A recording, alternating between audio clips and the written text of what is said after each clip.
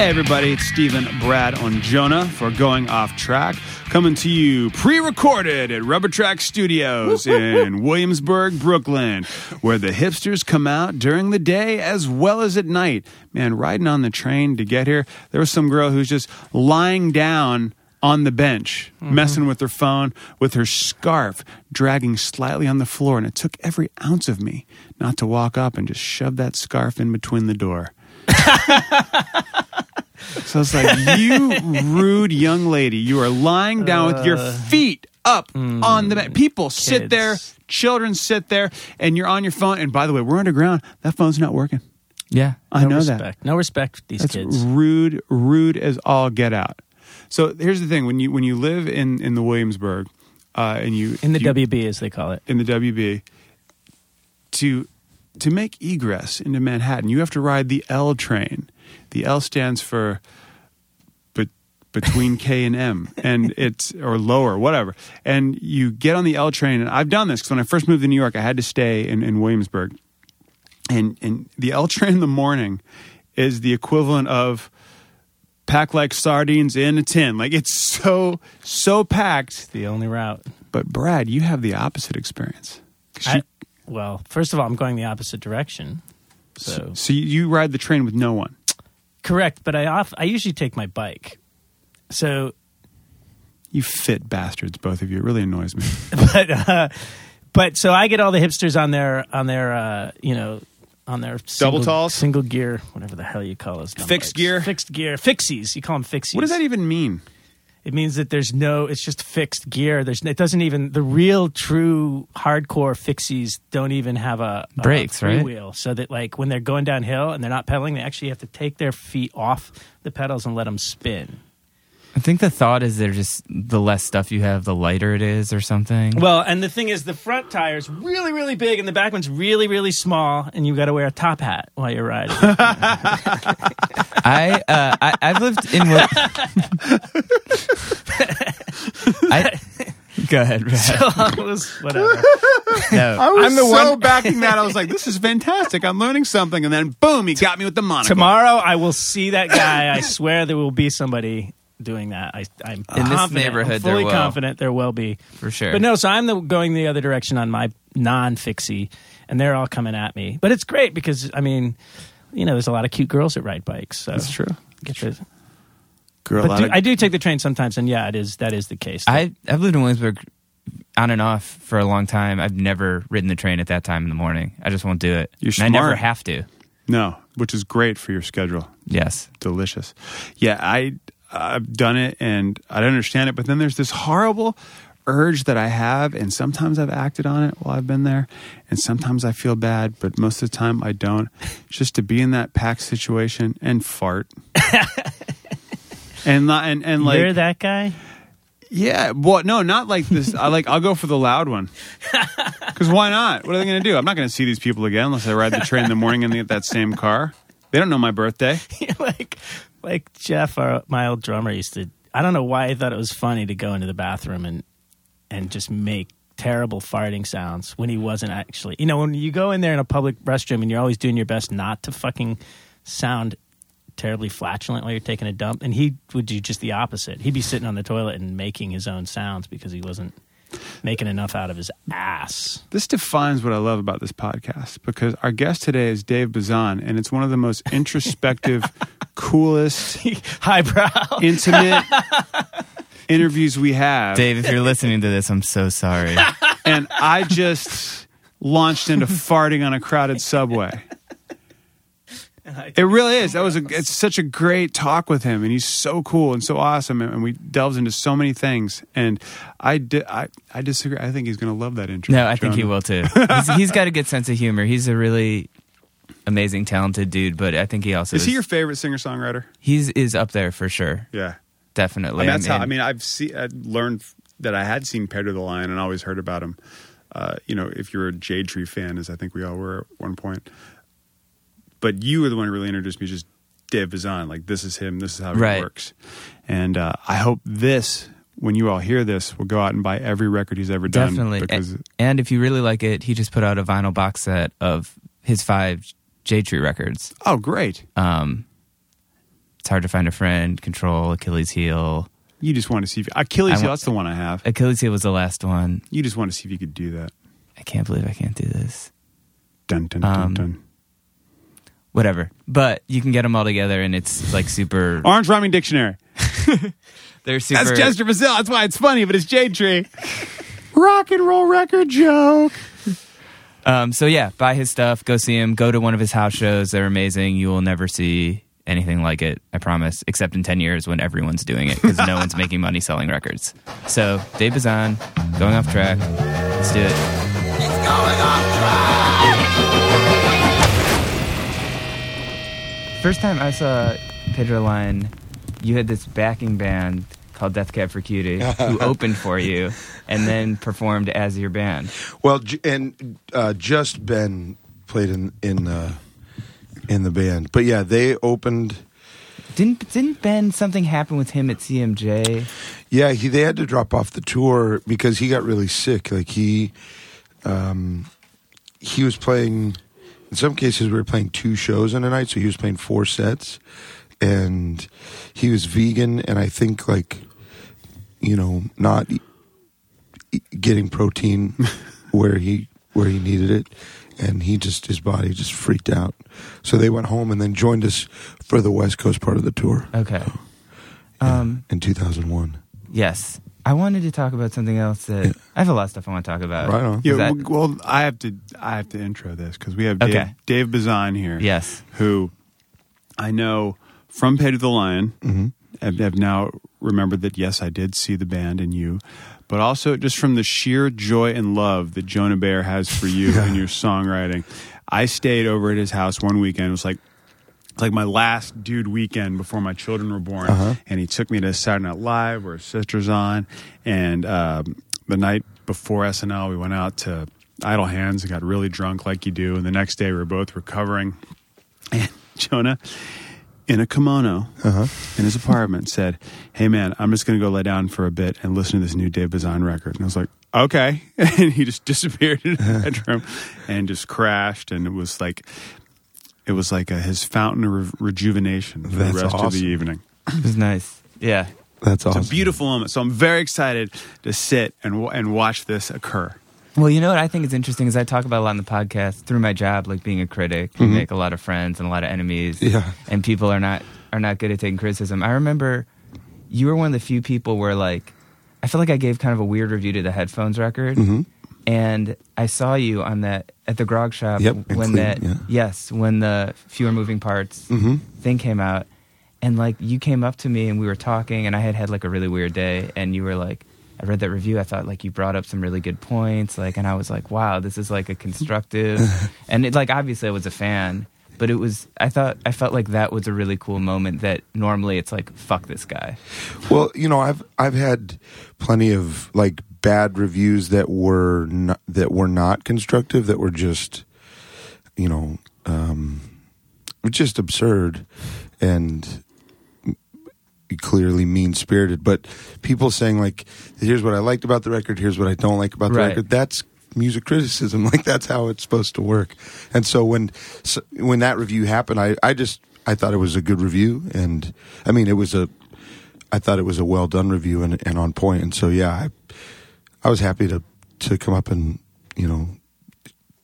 say that to you because. Well, and that night, too, we talked, because I asked, do you ever change your mind? Once you review a record, and you were like, yeah, that does happen sometimes. And I was like, A Ghost is Born? And you were like, yes, A Ghost is Born. Because so many people panned that record when it first came out. And I think it's the best Wilco record by a lot. But it was just so much more complex and weird. But, so yeah, that was a fun night. That is a really good record. I saw that tour. That's a good record. I saw that tour at Radio City, and it just sounded incredible. And he does why am I blanking on his name? Glenn, the drummer. He does a lot of crazy stuff on that record. Yeah, which is really, really good. Right on. Yes. You have notes. I love it. I know. I took some notes. Well, there's so many things that are sort of interesting that I wanted to talk about. This is the antithesis of what this is about with notes, Jonah. I know. It's the opposite. Well, I'll allow it. I was curious how, I feel like your business model has been so interesting too, like with the house shows and with, I don't know what your relationship is with Spotify, but I remember you talking about that. I mean, where do you stand on that kind of stuff? Like, how much of that is you thinking about it? How much is Bob? How much is, like, where do these ideas come from? Because I feel like you have a really unique kind of perspective on things. Well, Bob is my manager, and our mind is almost one on a lot of stuff. I mean, there are things that we disagree on sometimes. For instance, he was for adding the Mercury Lounge show this week, and I really didn't want to do that, but he was right. So yeah, we're just trying to make this thing sustainable. There's so many things that have come up now in the last, since like 08, 09, with not only the economic downturn, but just how many more bands are touring, where you just aren't, we get a lot of pushback from our booking agent if we want to play a town more than once on an album cycle, where in 2002, 2003, we would play 5 tours. We'd play New York 5 times on an album, and you just can't get away with doing that now. Promoters are freaked out, and so we were trying to figure out a way, well, I need to be on the road. This is how I make my living, and so we came up with this house show idea, and so this year I played 18 weeks of house shows, and then 6 weeks of a band tour. But it just makes it sustainable. And what's the house show? I don't know. So what we do is I come up with a routing that's sort of like an ideal routing with the towns and corresponding, like that we're going to leave March 1st, and this is day by day where we want to end up. We put that up on the internet and just say, hey, does anybody in these towns want to host a show on this day? That's in the routing, and then we get a bunch of responses, and then Bob and Trey, my manager and booking agent, sift through them, figure out this is the house, this is the house, this is the house, and then we put it up on sale through PayPal, and usually by the time I leave on tour, all the shows have sold out, and I've been paid for the entire tour, and so the hosts don't have to deal with money, and we would say, March 20th, Brooklyn, New York. Do you want to buy a ticket? And then once people pay the money and buy the ticket, then we give them the address. So no one knows where the show is except for the people who've bought the tickets. And I've played 350 of these house shows since 2009, and we've had no crashers ever. And so it's this way of doing things that we came up with where... How did the people who have the house get paid? They don't. They just want to do it. But wait, you say house, it's not at a venue, is it at a house? Yeah, it's just in someone's living room, yeah. Although last time, I've been to most of them here, and last time you were here, it was in the nicest apartment I've ever been in my life. It was like this rooftop apartment in this new condo in Williamsburg with like a roof deck. Mm-hmm. So it's cool. How do you know what like the cap is gonna, like the capacity is gonna be? Well, so one of the keys is that we want the host to have a good time and feel comfortable. So the minimum is 35 or 40, and so if they and they know that going in, and then we just say, okay, how big's the room, and how many do you think you can fit in there, and so that a lot of times we leave all kinds of money on the table because we could fit 50 or 60 people in there, but they're like, I don't know, maybe 40. Yeah, let's do 40, and so then we're like, yeah, 40's great, and so then we just we do that so that and we don't ask for anything, a bottle of water from the host or anything, just like so that they're not overtaxed. I mean, like you mentioned, there's no money changing hands with us and the host. It's just people who want to have that experience and to put have a living room show in their house. And then people show up about 7:30. I show up about 7:55 for an 8 o'clock start. Come in to start playing. And then, I play for 70 minutes and then hang out for half an hour or whatever. And usually everybody's out by 10. And it's usually really mellow. I mean, people bring drinks and stuff, but it's definitely not like a party atmosphere. Have you ever had any like overly enthusiastic kids go like, yeah, dude, we can do it in my basement. My parents aren't home or anything like backfiring situation. Only one time did a host cancel after we booked the show with them, and it wasn't. It was actually. I felt bad for the guy. He was on staff at a church. That was his job. He was like a youth pastor or something, and his boss, the head pastor, found out that I was going to be playing at his house and told him that he didn't think it was a good idea to have me there because of the content of my records and my views on religion and stuff. And so he was really bummed. He ended up coming to the show in that town once we rebooked it. It was in Pittsburgh. But that guy, the pastor, I would hope, I guess, listened to your record. So I guess that's a plus. At least he listened to it. He probably did. Yeah, but what specific content do you think he was referencing? I grew up Christian, and and I'm not Christian anymore. Mm-hmm. And I've sang about it quite a bit. And there's a record called Curse Your Branches that is all about just what doesn't make logical sense to me about the narrative of Christianity. And so it's contentious. I mean, and it's certainly threatening, I think, to people who must believe that. So, what denomination were you? I grew up basically evangelical. Oh, okay. Yeah, Christian. Where are you from again?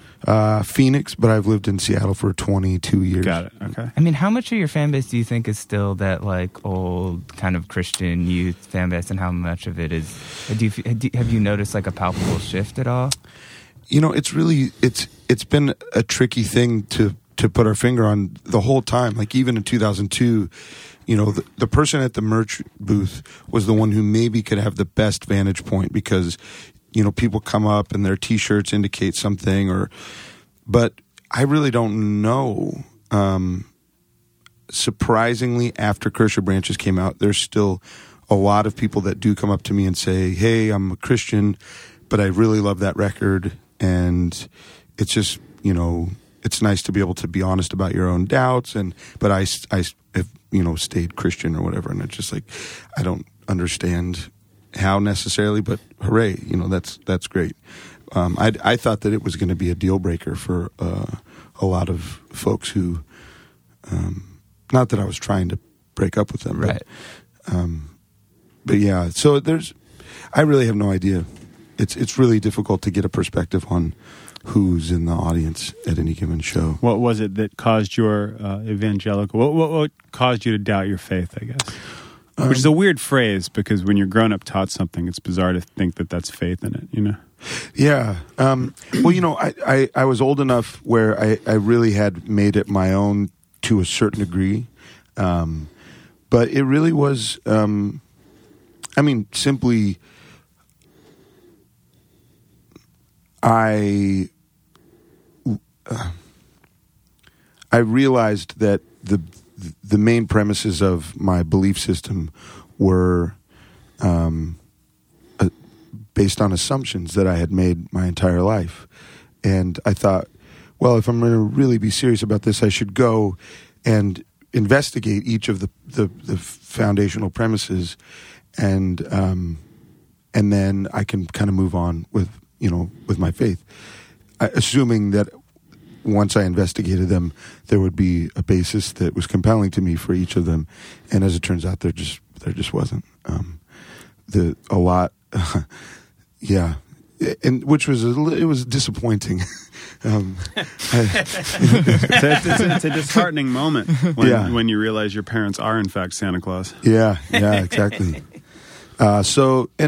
The toughest thing about it is that it's a series of really intense mind games, cultural mind games, sort of the social pressure from your immediate community, and just the intensity of the culture wars, all right inside your own body, and then to go through that process gracefully in any way is really tough because you're going to tend to have the pendulum swing way, way the other way. And then how long does it take to find kind of a natural balance it's been interesting. But so that's why, because I do all that stuff kind of out in the open, and write about it on the records, and so that's why a pastor of a church would maybe feel that way. It's kind of a bummer for that pastor to not go, this is what this guy thinks, go check it out, see what you think. The guy whose house it was he was so cool, and he was just in a weird spot. But the cool thing is that after that, a lot of the elders and the board of the church got wind of the controversy, and each of them went and looked at the records and listened to it, and most of them disagreed with the head pastor and were like, I think that kind of dissent or discussion is more than fine. And so it was ultimately it seemed like it was a good sort of like event within their little community of people kind of opening up their minds a little bit. But it was embarrassing for that guy, and I just assured him, like, look, you didn't do this on purpose, like, don't worry about it. So, well, I'm curious. I mean, it seems like you do put so much of yourself out there, whether it's like writing about religion or like writing a song like Options, or it's like I've seen the 800 Q&As with you where people are like, what does your wife think of this? Like, what's this? I mean, what kind of compels you to put yourself out there so much, and kind of, because it must make your life harder in a lot of ways? It really doesn't. I feel like it makes my life easier. Really? Because it's not like I would be lying if I wasn't that way, but I think lying is a good analogy. Like when you've got all these things that you got to kind of keep track of, and you're this way with this person and that way with this person, it's just a lot of energy, and usually it blows up in your face. And so for me, transparency and genuineness, some kind of personal authenticity is just an easier way to live, and I don't know how to be any other way. Also, occasionally, when I have to do a lot of press and it's like interview after interview after interview, the interview part is fine. But when all that press hits the street at the same moment, and it's just like when Cursor Branches came out in 2009, there was a week in September of 2009 where like probably 15 interviews hit at the same time, and that made me feel horrible because it's just too much of me, wagging my tongue. Right. But other than that, all of it is. I mean, I just like. I really believe that the more sunlight that can be let in to the inner workings of an institution like marriage or government or anything is just going to make it better. And so that's how I kind of conduct myself too. But do you think your family, your wife view your music as you have characters and that stuff? I mean, because do you ever think like, I don't know if I should write about this infidelity thing because my wife's family might not get. The wife's family, that is tough. My wife knows, what is what when a song happens. She knows what, because we just, we're pretty tight. And so she knows what tends to reflect something true about us and what is, just a character. My family also know. My wife's family, I don't know if they listen at all. It might be better if they don't. I'm not sure. But they're real let sleeping dogs lie kind of folks. And so, that's a good question. I really don't know what they think. How long have you been married? 13 years. Oh, so just brand new, fresh into it. Yeah. Still getting your footing? Yeah, we're figuring it out. I think it's going to work. You have children? Yeah, an 8-year-old and a 3-year-old. Oh, right on. Yeah. And so you said earlier, talking about sustainability. So this you've been doing bands and things for forever and ever. Yeah, I mean, I haven't had another job besides this since 1997. Wow. So, and I've been touring full time since 1998, which is roughly between 100 and 200 shows a year since 98. And then the last 2 years have been a lot. Like last year was 205 days away. Oh man! And so then this year I shaved like a whole month off that, which is good. That was too much. Yeah. How does that work with the kids and stuff? Is it, I mean, I guess they're born into it. Yeah.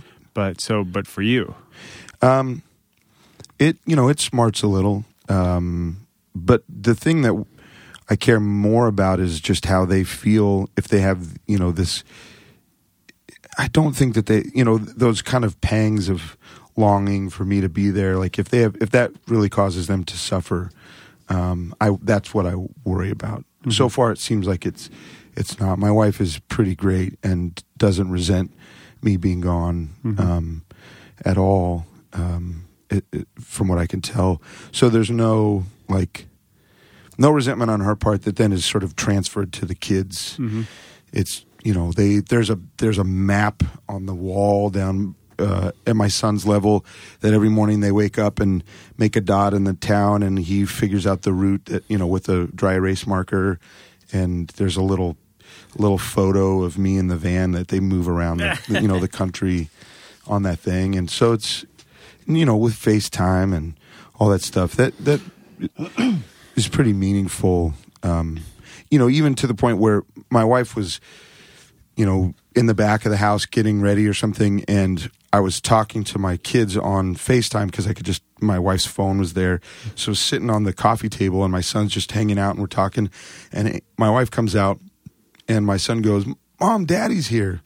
And that just made me feel great. Like for him, it was, close to me being there, that he was excited about it. So that's what he grows up with. So that's his relationship. Yeah. That's fascinating to me. So sounds like since you've been doing this and you know how to do this and are evolving in the ways the industry should, shouldn't say industry, but the way as an artist you should, do you tour, say, a couple weeks at a time, then I'm home for a couple weeks, and I tour for a couple weeks, and I'm home? Or do you do chunks? It's bigger chunks, and that has more to do with the geography of living in Seattle. The western states, the western half of the United States, I think has less than 25% of the music markets. I mean, east of I-35 is where all the music markets are. And so once you do the work and lay out the money to get to I-35, it's cost effective to kind of stay out. If I lived in St. Louis, I could just do these little, just hit the spokes of a wheel all the way around, and do a couple weeks in a loop, and then. But since I live out there, so it's usually 6 weeks. It's usually 40 days. Okay, is how long I'm gone. This time is a little bit more than that, but we get to go home for Thanksgiving. Right. So. On Tuesday, I'll fly home. It was very, very revealing, that documentary, the Other F Word. Did you see that at all? No. It was one. It's basically about Jim Lindbergh when he's leaving Pennywise, but they do interviews with all these guys in bands from Blink 182. It's a lot of punk bands. Yeah, but they talk to. Is it family? Is it? It's fatherhood. Fatherhood. It's about being a dad and being in a band. Yeah. And they talk to.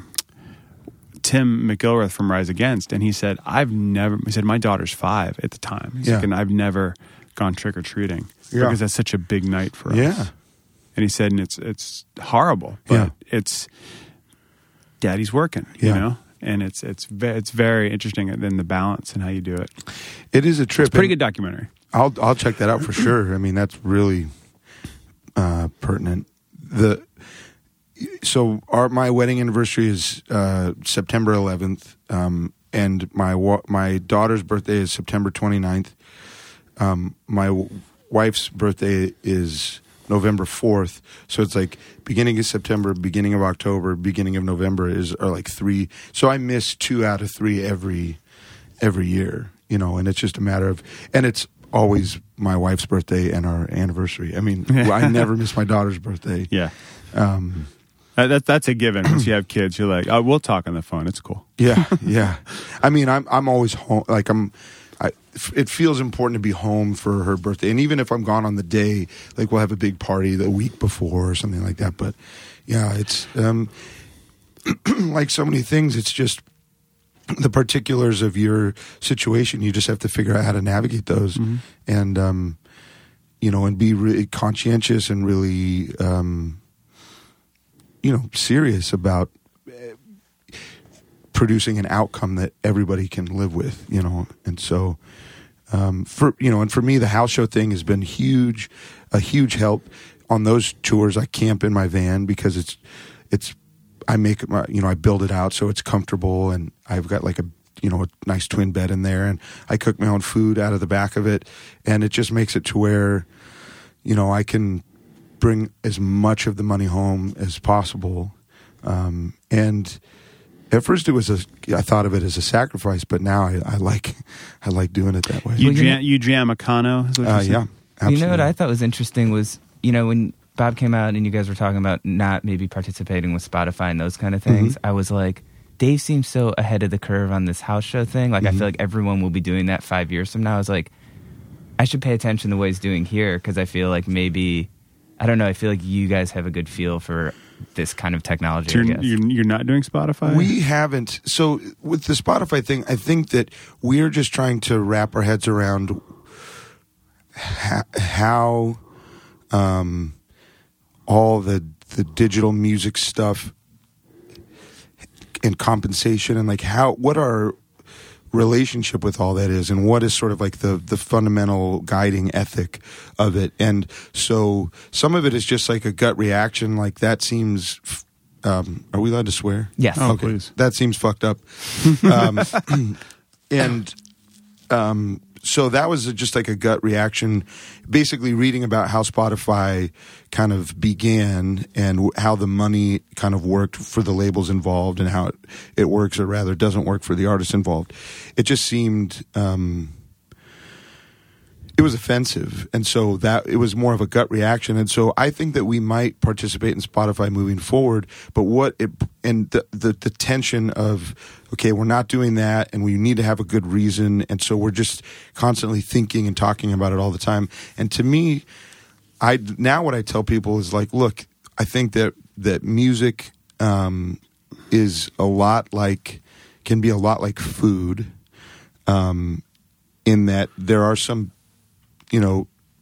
people who genuinely love music and get a lot of nourishment out of it. And then there's some people who would be the equivalent of just like radio listeners, 30 years ago, who never really cared about anything more than the single or sort of like the surface of it.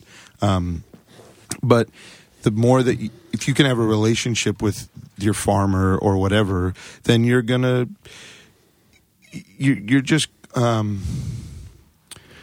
have a better understanding of how things work, how compensation works, where things are coming from, what makes a thing sustainable. And so I just tell people, look, if you really love 8 bands or 10 bands and consistently you like their records, just get to know them. Like, get on Twitter, get on Facebook, like strike up, go up to them at the show and tune in to what's going on. And if you do that, I don't care what you do in terms of, do you listen to it on Spotify, do you buy the vinyl, it doesn't matter to me, because if you have fans that are participating in a direct way, they're going to naturally do the most right thing that they would do. If they're only free downloaders, I think that would even be altered if they begin to have an empathetic relationship with the artists that they care about. And so the house shows enhance that, because it's a much more personal, experience with me. There's no separation. The texture of people that gets a little washed out at Music Hall of Williamsburg, because you're way far away on the stage. It's just hanging out in a living room, no place to go. And so all of that stuff, to us, we want to have invested relationships with the people that, that like our music, and that we know that they'll do right by us. And so now I'm not worried about Spotify or any of that other stuff. Our focus is just to try to respect the trust that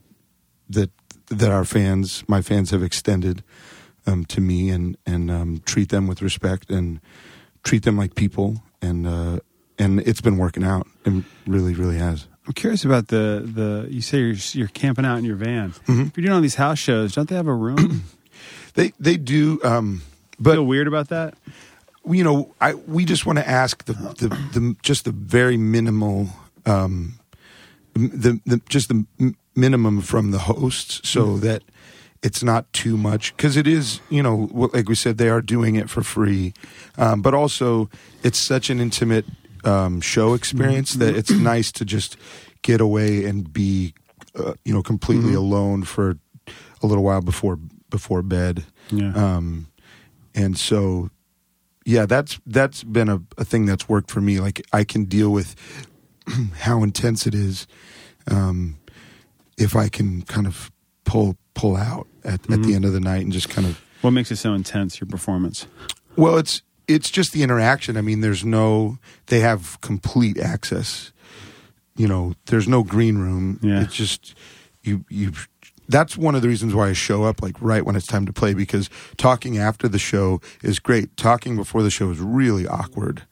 So I just show up and we start playing, and there's Q&A during the show, which at a house show can kind of go on for a little longer than at a rock club, because I can take the temperature of the room pretty accurately in a house show.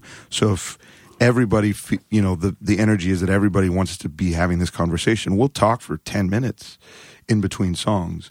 But then as soon as some people just kind of, they're ready for more music, I can tell. And so, then I'll just start, playing again. So it is a really interactive and kind of, I hate that word, but also I hate this word, an intimate, just avoid experience. I words, period. Yeah, that's right. Do you get sick of answering the same questions during the Q&A, having done this for so long? I've seen you ask the same question so many times, and I haven't been at most of your shows. Yeah.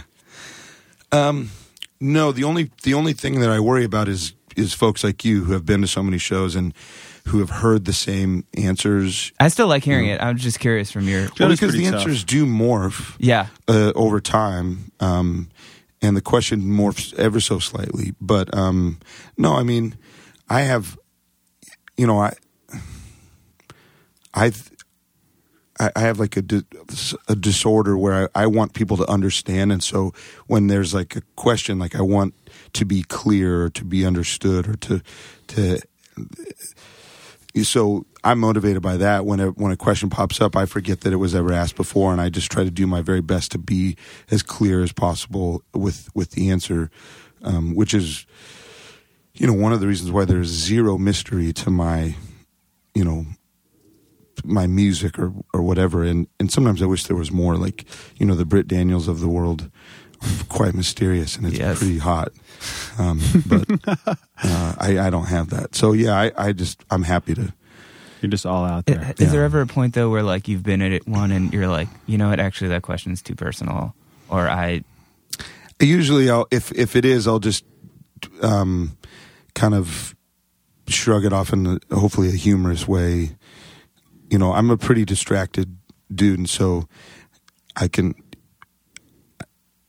really have to say no thanks. I'll just kind of take it somewhere else. But it's really rare, if ever. People are pretty good. They're not asking about. I don't even know what it would have to be. Something about my wife that was like inappropriate or something like that. That I just. But then it would be a joke, a funny joke. So. I wanted to talk about overseas also. Okay. So Dave has a new band with two of the dudes from Bedhead, and Will from Centromatic, which are all you're just talking about. Bedhead, all bands that I'm obsessed with. So how did that kind of? How do you market to specifically Jonah? How does that? That seems like a bad idea. How do you do that? That does not seem like a lucrative subgenre, because it's like me alone in my apartment. That band, I'm an enormous Bedhead fan in the new year also. And in 2002, right before Control, the Pedro record Control came out, I don't know, I think they were booked by Flower, and I don't know how it happened, but I got asked to open some shows for them for the new year. And from that trip, we just started to become acquaintances and then eventually friends. And then in 2007 we did another trip together where they used all my gear and I rode in the van with the new year, and after that, we became, friends. And then in 2008, they needed a guitar player, and they asked me to play guitar, and I couldn't because I was trying to make Curse Your Branches, and I just couldn't be away. And so Will Johnson from Centromatic played guitar on a tour with them, and so they became close again. They'd known each other for years, all being Texas dudes. And so Matt and Bubba Cadane asked Will and I if we wanted to be in a band with them, and we were like, yes, we do. So if my 18-year-old self knew what was in store, I don't know how I would handle it, but it's been great. It's been really great. When does that record come out? Probably May or June, I think. Who's putting it out? I think us. It's going to be a self-release. Oh, cool. I think we gave it to a lot of labels. Some people seemed like they liked it, but it is a side project, and I think that caused people to kind of be like, I don't know. I just think that's so interesting for you. Like, I've seen you at Town Hall with, like, Ben, or you're peers with all these guys like Connor or Ben and all these dudes, but you also kind of still represent that, like, noodly Chicago world. Like, to me, that is so interesting, and it boggles my mind why you aren't, like, headlining town. Like, I feel like so many people you came up with have gotten to this level, and I feel like your songs are as good, and that's something that's always confused me. I don't know if it's the nature of the lyrics or... I think there's a lot of little things. I'm aware of this now because I saw photos from the show last night. But if I looked better, like if I was fitter and kind of a little bit more dynamic presence, I think that would actually make a difference. I think that not having a regular band, like with me and Death Cab, there are other reasons, but they had like a steady live presence for years, and my thing was all over the place. If I had been playing with Andy and Alex, these guys that I've got with me now, I mean, we've been playing for 3 years, and I feel like we're just kind of gaining steam, and people are seeing, this consistent band who I think gets better. I mean, it's easier and easier for us to learn songs and play them to my satisfaction. So I think that has something to do with it too. There was on that tour that you guys were talking about at the Warsaw, or no, with Death Cab. I have a poster from a Philly show, and it was Pedro the Lion headlining, Bright Eyes was main support, Death Cab was second of 4, and Her Space Holiday was first of 4, and and after that, both Bright Eyes and Death Cab obviously went to the stratosphere, and I'm just driving around the country in a van. Playing to 40 people at houses, but I'm really happy to be doing that. I think even the success that I had in with Pedro the Lion, I'm a pretty undisciplined guy, and so I didn't really know how to.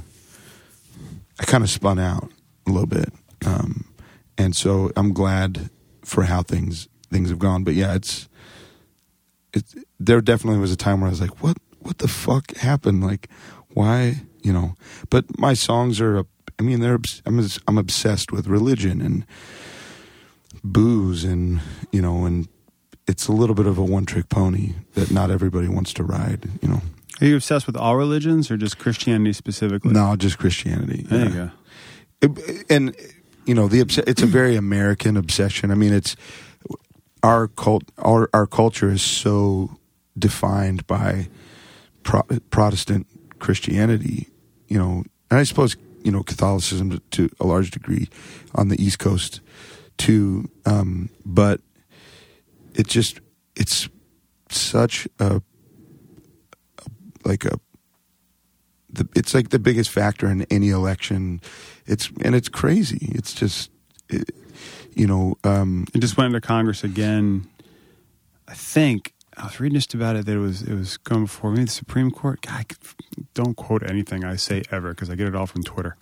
That taking out. Oh no, it was a kid filed a suit because his family's atheist to get "under God" taken out of the Pledge of Allegiance, which it wasn't there to begin with. Right. and it got put in by the Knights of Columbus. They pushed to have it put in. Yeah. And then in like the 50s or something? Yeah. This was before. In the 50s is when they pushed to get "In God We Trust" put on the money. Yeah. Where if you flip the dollar over, it says the opposite. Morons. But it is fascinating how that gets in there, and it seems to be the exact antithesis to what the country was founded upon. Well, that's the thing. That's what's depressing. 200 years ago, our politicians and founding fathers got it. They fought better hard. than they do now. But the Federalists were more religious based, right? Definitely more, and that's James Madison, who people love and respect. But then you have Jefferson, who was like, no. Well, and I think all of them understood. I mean, they fought really hard to have no religious test for office, to have no religious language in the Constitution at all. And I think that it was when people tried to get Jesus and God into the Constitution that they ended up getting "under God" in the Pledge of Allegiance instead of that, and the "In God We Trust" on the money. And so the whole narrative of the Christian right, Christian nation, and then in the 60s, this, cabal of liberal judges, undid all that stuff is just totally false, Do you think that a lot of times in politics and the way the country runs, specifically with Christianity, that to use that as these kind of values, or this is what we believe, or this is what this country is as a Christian nation, do you feel that's a feint to cover up for some other shenanigans? Because sometimes I really think it is. I literally think it's like, really, gay marriage, is it that big a deal? What are you hiding? Like, what else is going on? Is it a mortgage crisis? Oh shit, it is. Yeah. Is it? I sincerely wonder if it's that. Well, I think that a lot of it is the power grab that started with Falwell in the late 70s when they got rid of a very Christian president for a guy who's just only Christian in name only, Reagan. So the Ralph Reed and Falwell, and then the Lee Atwaters and the Karl Roves, they worked together pushing these culture war wedge issues to consolidate, to get Democrats in the South to vote against their economic interests. And so in that sense, I think that the whole power grab from the religious right, they maybe had their own motivation for it, but the Lee Atwaters and the Karl Roves of the world just used it to push their absurd economic policies. And that's the thing. That's exactly what it is. It's a power grab. Is we do it this way, and we say, you know what? It's fucking manifest destiny. That's all it is. Yeah. God, that annoys me. And you look at the graphs, and the top 1% doubled their wealth in the 8 years from 2000 to 2008, and trickle down was just a joke. I mean, it's just it's trickling down, but it's urine. Yeah, yeah. What's trickling down is poverty. Yeah, all the money, and you're just like, oh, we give them all this money, and they're going to put it into the system, and they don't. They just hold on to it. It's in the Cayman Islands. My father called me for my birthday, and I love my dad, but half the conversation ended up being him bitching about Obamacare. Yeah, and defending the guy from Papa John's, which annoys me to death. I enjoy that What happened pizza. with the dude from Papa John's? He's saying that he has to let people go because he's going to have to pay money he's going to have to raise the price of pizza to pay for the new health care plan. When, as Jon Stewart pointedly pointed out, every year for the Super Bowl, he gives away 1 million free pizzas and he does commercials about it. So stop doing that and shut up. Yeah. But anyway, but like that it manifests destiny. You're absolutely correct. That's all it is to shift it so that we can take the land where a teacher I worked with, and you sound a lot like a teacher. I don't know if you ever worked as an educator, but you have that vibe. I would want, if I couldn't do this anymore, that's what I would want to do, I think. Yeah. Well, you're doing it anyway with the Q&As and the songs and stuff. And you definitely have that. Teachers are, I was one for a long time, and you either are or you aren't. Yeah. So you're there. But this one teacher said to me, all wars are about land. And another teacher said, no, it's about religion. He went, yeah, but what do you get? And the guy was like, oh, you get land. It's all about that power grab. It's all about, this is my stuff. Suck it. Well, why is it your stuff? Well, the sun god that I've chosen to worship today says it's my stuff, and your God is stupid. Yeah. Well, and, the Catholic Church was the wealthiest entity in the ancient world. I mean, it wasn't happenstance. Like you don't become the wealthiest person on accident. Like you have to work pretty hard to do that. And, well, if you give us money, we will save you. Yeah. Then if you buy an indulgence, that's my favorite. It's amazing. Thing. You know what the indulgence is? Oh yeah, dude. You know about this stuff? Oh, dude, it's the greatest thing ever. So, you're a rich baron in Europe, and you go to the church and you say, "Look, I got a lot of money, and I want to be a saint." Oh, well, shit. Well, you can buy these indulgences, which are the works of saints. Yeah. And if you have enough money, we'll give you a relic. Well, what do you want? I want Christ's foreskin. Well, we happen to have that. Yeah. And then you would buy it. Wow. And then you would have, and now these were no longer Saint Thomas Aquinas. It was yours, and that's how money was exchanged. There's relics in the East Village. There's the oldest Catholic church is on near where you used to live. It's over on 2nd and A. It's a gorgeous church. It's really pretty, but you go in there and there's a big whole section of relics and stuff and marks of the saints. And that's what pissed off Martin Luther and why he put the 95 Theses on the Wittenberg door or whatever, nailed him up there and just said, this is what's wrong with the Catholic Church. And that's why Protestantism began, is because they were basically selling, to the very rich, they were selling, sainthood and all this other stuff. But even just the poor people, they would buy penance basically. Yeah.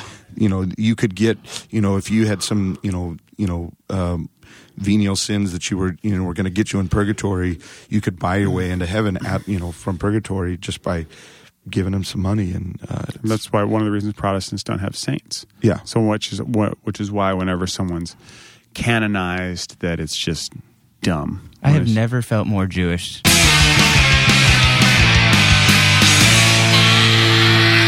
I want to point out that Jonah did bring in notes for that Dave Bazan interview. I brought in some notes. How many did you get to? I would say about half. Did I derail a bunch of them? No, you know what? I will write notes, and then when I look at them, I'm like, "What?" I'll abbreviate stuff, and then not remember what I wrote. What's one you abbreviated? First time. I don't know if that was first time you toured with someone, first time you had sex. I have no idea what it was. We didn't get to it, I don't think. Maybe we did. But I do that all the time on my iCal too. Like, it'll be like today, it'll just be like the letter Q, 3:30. And I'm like, oh, I put this in here. But what is it? I couldn't spend that extra 5 seconds to write out the word that would trigger my brain. So then it's me spending a half hour going through emails, trying to figure out what I'm supposed to do that day because I know I'm supposed to do something. But with Dave, it's like that conversation kind of sustains itself because that guy has so much to say. Oh, man, he was great. And I learned so much about theology. Admittedly, anything about theology is learning for me. Oh, yeah. But, yeah. I really would like to go to one of those house shows, and I have to. It reminded me that you'll hear this from big artists who are playing arena shows. How oh man, I remember back in the day when you used to play these little intimate shows, and you're on the floor and But the truth is, it's totally true. I mean, while he was talking about that, he reminded me of this time that we did a tour where we played within weeks of each other. We played the Replay Lounge in Lawrence, which at that time was literally just you were on the floor with the audience in a space about the size of this room. We talk about this with Rob Pope, actually. Right. And I mean, but what I didn't say that time was that same tour, a week later, we played a radio show with Garbage on a huge stage in front of thousands of people where and it's really disorienting when you play those kind of shows because you go from having the drums too loud right behind you to having to hear the drums and bass and everything just only through monitors. And it was absolutely no fun whatsoever. That big show was not fun. It was the least fun show of the tour, and the Replay Lounge was by far the funnest show of the tour. And Dave was on ahead of the curve knowing that's how it should be. No, for sure. And I saw him at Mercury Lounge a couple nights ago, and his band right now is so killer. Probably the best incarnation I've seen of them, and his band has changed 7,000 times. Sometimes he's playing bass, sometimes playing guitar, sometimes there's 2 dudes, sometimes there's 5 dudes. So this is a time to see him for sure. So grab his box set of all the Jade Tree records of all the cool stuff he's done, and if he's in your town, why not host a show? Yeah, do it. Have them play in your living room. I think we're going to do it. You should do it. How awesome would that be? If I had a bigger apartment, I would totally do it. I might do it anyways. You should. We could fit 7 people at the show. If you guys enjoy the podcast, go ahead and click on the donate button at goingofftrack.com. If you like something or dislike something or want to start a discussion with us, go to facebook.com/goingofftrack. As always, we don't have comments on the website. We find that distressing. Tacky. Yeah. All right. Well, you'll hear us next week, and we'll hear from you on Facebook, right? Right.